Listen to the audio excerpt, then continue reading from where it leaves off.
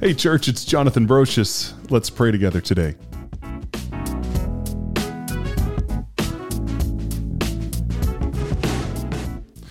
Well, last week we covered week number 3 in the Greater Movement series, kind of studying in Acts and looking at how God moved as the early church started. With an agenda behind that. The reason we're looking at that, the reason we're examining that topic is because we want to see similar things happen in our time with our church. And so last week, Tyler talked to us about a crazy story. This story is just absolutely wild in Acts 5. And Tyler's actually here on the podcast with me today to talk about it. What's up? So thanks for joining me, Tyler. I'm excited to have you back. Absolutely. For round number 2 for you on Pray Together. Yeah, no, it's good to be back. And man, I've been digging these prayer experiences like with this series. It's good. Yeah, it's so good. It's really so fun. But one thing that I've been noticing the last couple of weeks, so the message you preached this last week and then Darren's message the week before that, you guys are making links between Acts and the Old Testament that I had not seen before. Dude, me neither. Which is so cool. Me neither. So it's so... it just brings the Bible to life for me when I see it all start to connect and become cohesive in that way. And I was bragging Darren up big time on the podcast last week, saying that was one of the best messages I'd heard in a long time. Oh yeah, it's so good. And then you did the same thing, like with this link between that covenant community at the end when it says that, they're breaking bread together and they're eating together and they had all things in common and they're doing all that sort of stuff. Yeah, just I've always loved that verse, but never tied it back to the Old Testament of the promises of Deuteronomy 15. Dude, so good. Yeah, I had no idea until I started actually researching for the message, because that phrase, it said there's no poor person among them. Yes. And of course, sounds amazing. I mean, that right. in and of itself is so good. Yeah, like so that's good. the ideal of any community. And you hear that all the time. Like I'm sorry to interrupt you, but you hear that all the time. It's like, well, if we were actually living out what God really wanted us to do, then it would look like X, Y, Z, and usually it has to do with nobody would be poor. We'd all be able to pull all this stuff together. We wouldn't be, there wouldn't be so many churches and denominations and all these other things. Like you hear that all the time. Sure. And I loved your explanation of, hey, Luke wasn't putting that in there just to say, look how amazing this thing was. He's actually saying God's fulfilling promises that were like 2,000 years old. Yeah, what was meant to be fulfilled in the people of Israel, like that nation was again being fulfilled through, we talk about that a lot with the Gospels of like Jesus fulfilling all these things, but we, the church, are his body, which means that we are fulfilling also much of what he talked about. And so recognizing that, man, what Israel was meant to be, the church is actually fulfilling. Like they are becoming that, because Paul goes on and talks about that, saying like, don't you know that you're the temple of the Holy Spirit? And he's using the second person plural, y'all. Yeah. Don't y'all know y'all are the temple of the Holy Spirit? And it's like we're seeing a picture of that at the end of Acts 4 of saying like, no, they actually were living that out in its totality. But then I love the story of Acts, because as soon as we hear this like super idyllic community, wham, turn the page. It all falls apart again. And that's what gives me hope for even church in our, not necessarily our church, New Hope specifically, but just church in general in our day is, it's flawed, but it was an Acts as well. Yeah. So talk us through that story a little bit. Yeah. It's a pivot in the story where it gives this idyllic picture of people sharing all things in common and living in unity and community together. And then chapter 5 begins the story. It says, now there was this couple who also sold a property. And you're thinking like, oh, it's just like Barnabas, like a similar thing happening. Only with their full knowledge, they kept back some of the money. And you're like, whoa, wait a minute. Like, this is a shift. Like, there's a bit of like low-key deception going on here. And then how it plays out, it's a straight up Old Testament feeling type of story where they do this and then suddenly Peter shows up and he's like, oh yeah, by the way, why'd you lie to the Holy Spirit? Bam, he drops dead. It's like the harsh judgment of God. I know. I would read that story as a kid, and it's like, oh, am I supposed to sell everything or I'm going to die? Yeah. Or if I tell a lie, one lie, I'm going to die. Right. Like and it's easy for us to take stories like this and apply it as like a complete principle to everyone at all times, which of course, obviously people have lied and not been struck dead since then. But it was like, especially for the early formative years of the church, like the holiness and protection of the church was so important. And so that was an object lesson to the church of like holiness was a thing. If you're going to be called the temple of the living God and serve in that purpose, God is going to take you seriously, so you better take yourselves seriously. So good. Yeah, anyway. So good. So that leads to kind of the main point, or one of the points that you made that I thought really helped bring some clarity, is the story of Ananias and Sapphira really is not about money per se. Has nothing to do with money. I mean, money is just a gateway to the actual lesson. It's the symptom, not the problem. Yeah. Like the real problem is dishonesty and deceit. And I mean, and that's a thing within the church. and I talked about it in my message of the church, your church face. Yeah. And I mean, I'm guilty. And no, me too. It's like my wife and I are arguing, and then we roll in, and it's like, hey, I can't walk around telling everybody, oh yeah, I'm in this huge fight with my wife, blah, blah, blah. Like, especially as a pastor sometimes. Yeah, little inside baseball here. I don't always feel great when I'm on stage. And so sometimes we're like, okay, we have to resolve this because like I don't want to be bitter against you while I'm preaching. So like we like quickly make up, but I'm like, I know she's still mad at me and I'm still a little mad at her. I'm like, so there's going to be a second conversation after church, but then I have to pretend like I hate those Sundays. The joy of the Lord is in the house today with me when it's not. And it's like, and I know other people who in their honest moments admit that. Yeah. Of saying, man, they know like you got to pretend because it looks like everyone has their life together. Right. And so there's just, and even just the way our church gathering is built, where it's brief conversations.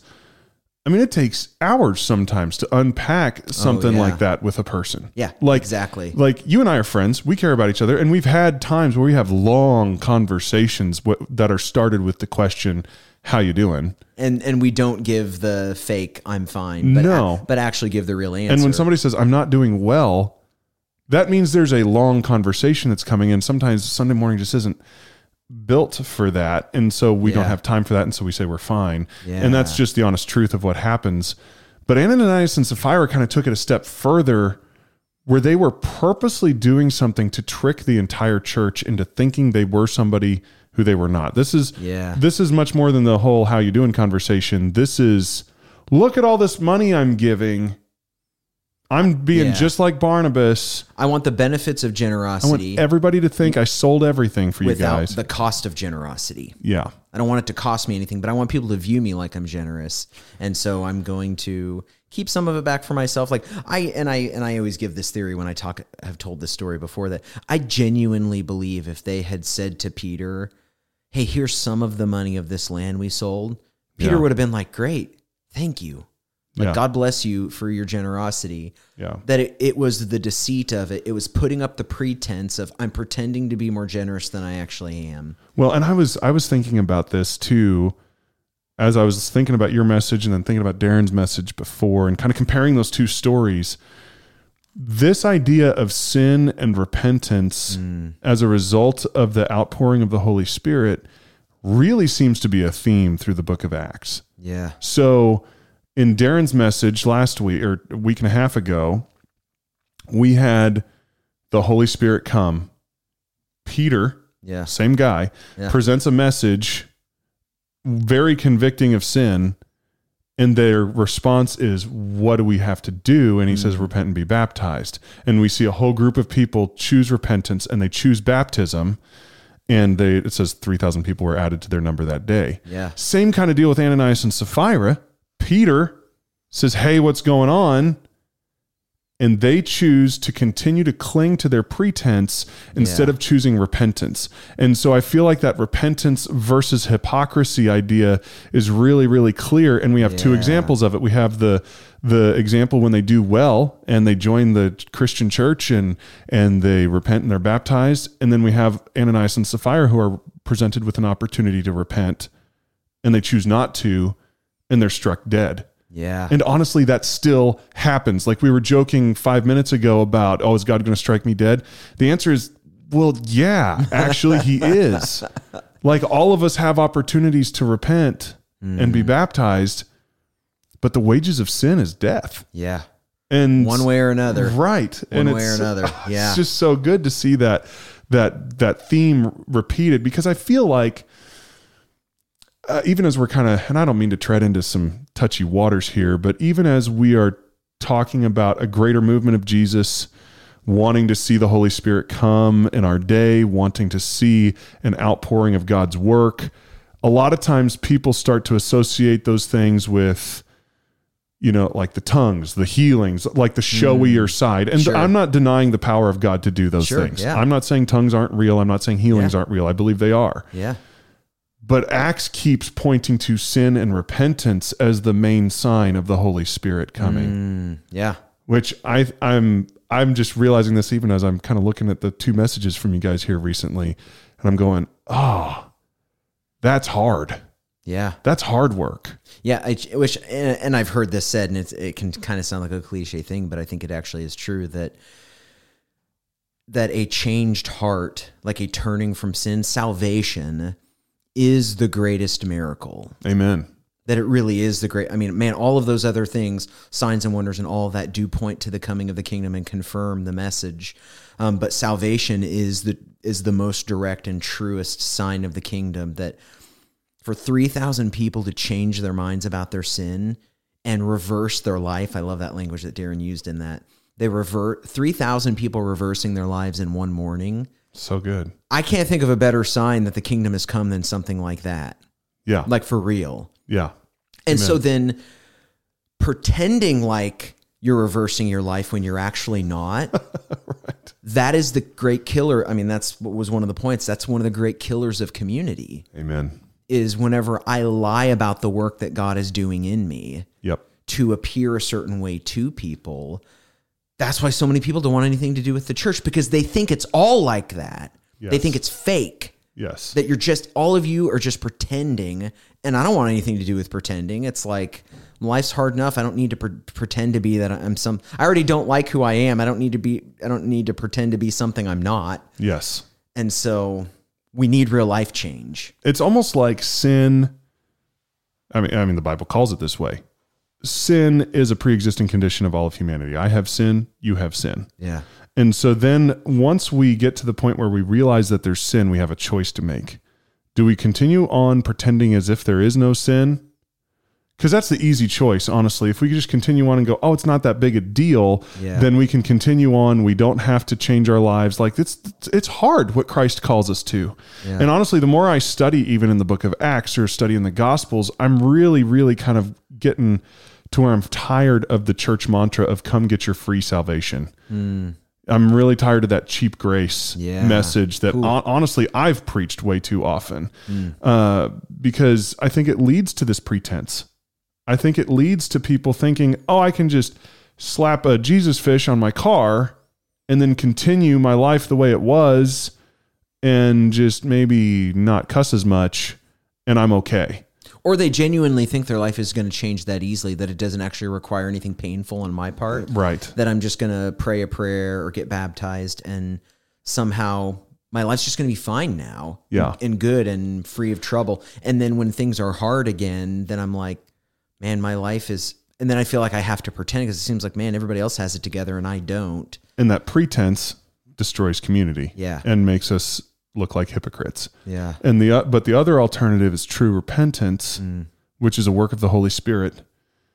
And that leads to genuine love for one another and community with each other. And it starts with honesty. Yes. Like, cause that's like, I talk about that in the message. You can't repent if you're not honest. Like on it. And this is exactly what Jesus was talking about when he said, like, then you'll know the truth and the truth will set you free. Mm-hmm. That it's not until I'm willing to name reality, like name my sin is what it actually is, which there's no better definition of reality than what God says something is. Dude, preach it, man. Like God's definition of anything is reality. And once I agree with that, I'm finally being honest about myself and my life and God and my relationship to him. And it's like, that is laying a path that leads me to holiness, Amen. to where I actually begin to look like Jesus. And it's like, if I'm not willing to be honest every step of the way about my failures and stumbles, I'm never going to find freedom from those things. And so that's what I want us to do as we kind of go into the prayer experience part of this podcast now, is I have a few prayers, I have a few scriptures kind of picked out, and they're all kind of picked out around these ideas of ridding ourselves of pretense and hypocrisy. They're kind of built around, again, repentance of sin. We did this last week with Darren, but I think it's such a key theme that we're hitting it again this week. Yeah. And then prayer for real community. That's kind of where we're going with our prayers today. And we're following the same formula as we did the last couple of weeks. So Tyler, you'll read a scripture. Yeah. I'll kind of give us a little starter prayer. Again, there's nothing magical about this prayer. Write your own or pray your own or sit in silence. We will have like a little background music for you guys to sit in some silence for a couple minutes after we pray, and you can pray your own prayer or have your own time. But don't be limited by this podcast. Don't kind of go, okay, I've got through the podcast, we're done. If you need to hit the pause button, hit the pause button. Yeah, it's so good. Do whatever you need to do. Hopefully you've been fasting today. As we go through this time, and or maybe you'll do it tomorrow. Like, hey, let's just join together as a community as we seek God, because all these things that we've been talking about over the last 3 weeks, the Holy Spirit, the reversing of the curse, repentance of sin, true community, true repentance, ridding ourselves of hypocrisy, that is so beyond any human ability to create these things. It's got to be God that does this. And so that's what we're doing, is we're just calling on God to bring these things about in our time. Amen. So let's move into a time of prayer. I'll hit you up for the first scripture there, Tyler. Okay.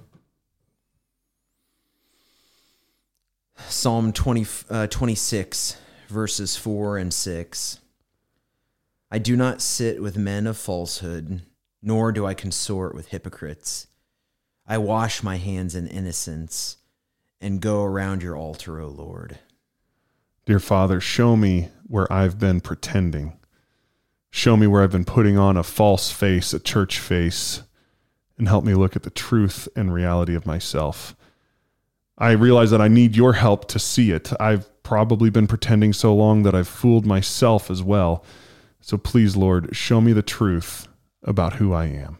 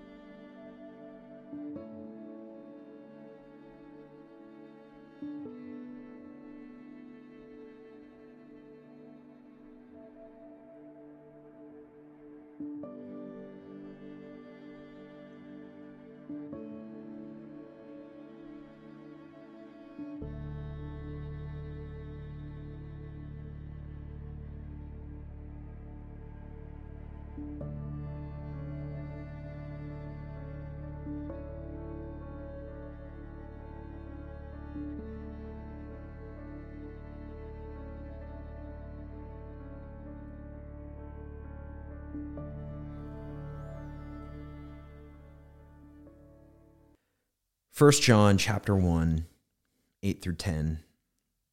If we say we have no sin, we deceive ourselves, and the truth is not in us.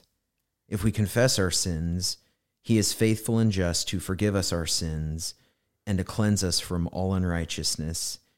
If we say we have not sinned, we make him a liar, and his word is not in us. God, I confess my sins before you. I want to be very honest with you and talk to you about everything that's wrong. Nothing's off the table. I know that you don't ask me to be perfect in my own strength. Instead, I want to talk about all these imperfections so that you can redeem them through Christ's power. Send me your Holy Spirit and do a work in my heart.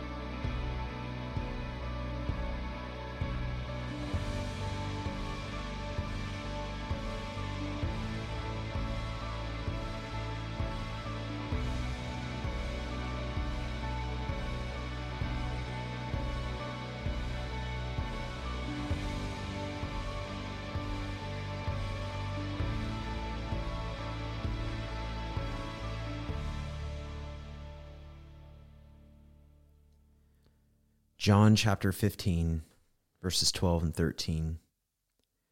This is my commandment, that you love one another as I have loved you. Greater love has no one than this, that someone lay down his life for his friends. God, make this true for me and my church. I pray that we would live in true community with one another. I want to experience what it's really like to live out your love in this way. I understand that it will cost me. I want to see the power of God exhibited through love in his church, no matter what the price is.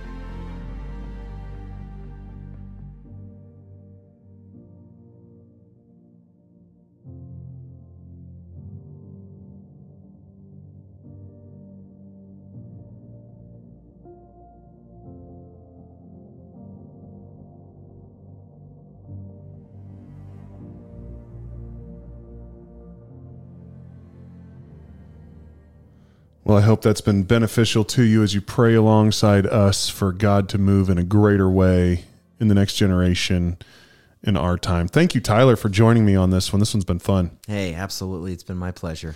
You guys hang with us. We will do this again next week as Van Brooks joins us on the podcast to continue our discussion of a greater movement. In the meantime, guys, keep praying, and we'll see you later.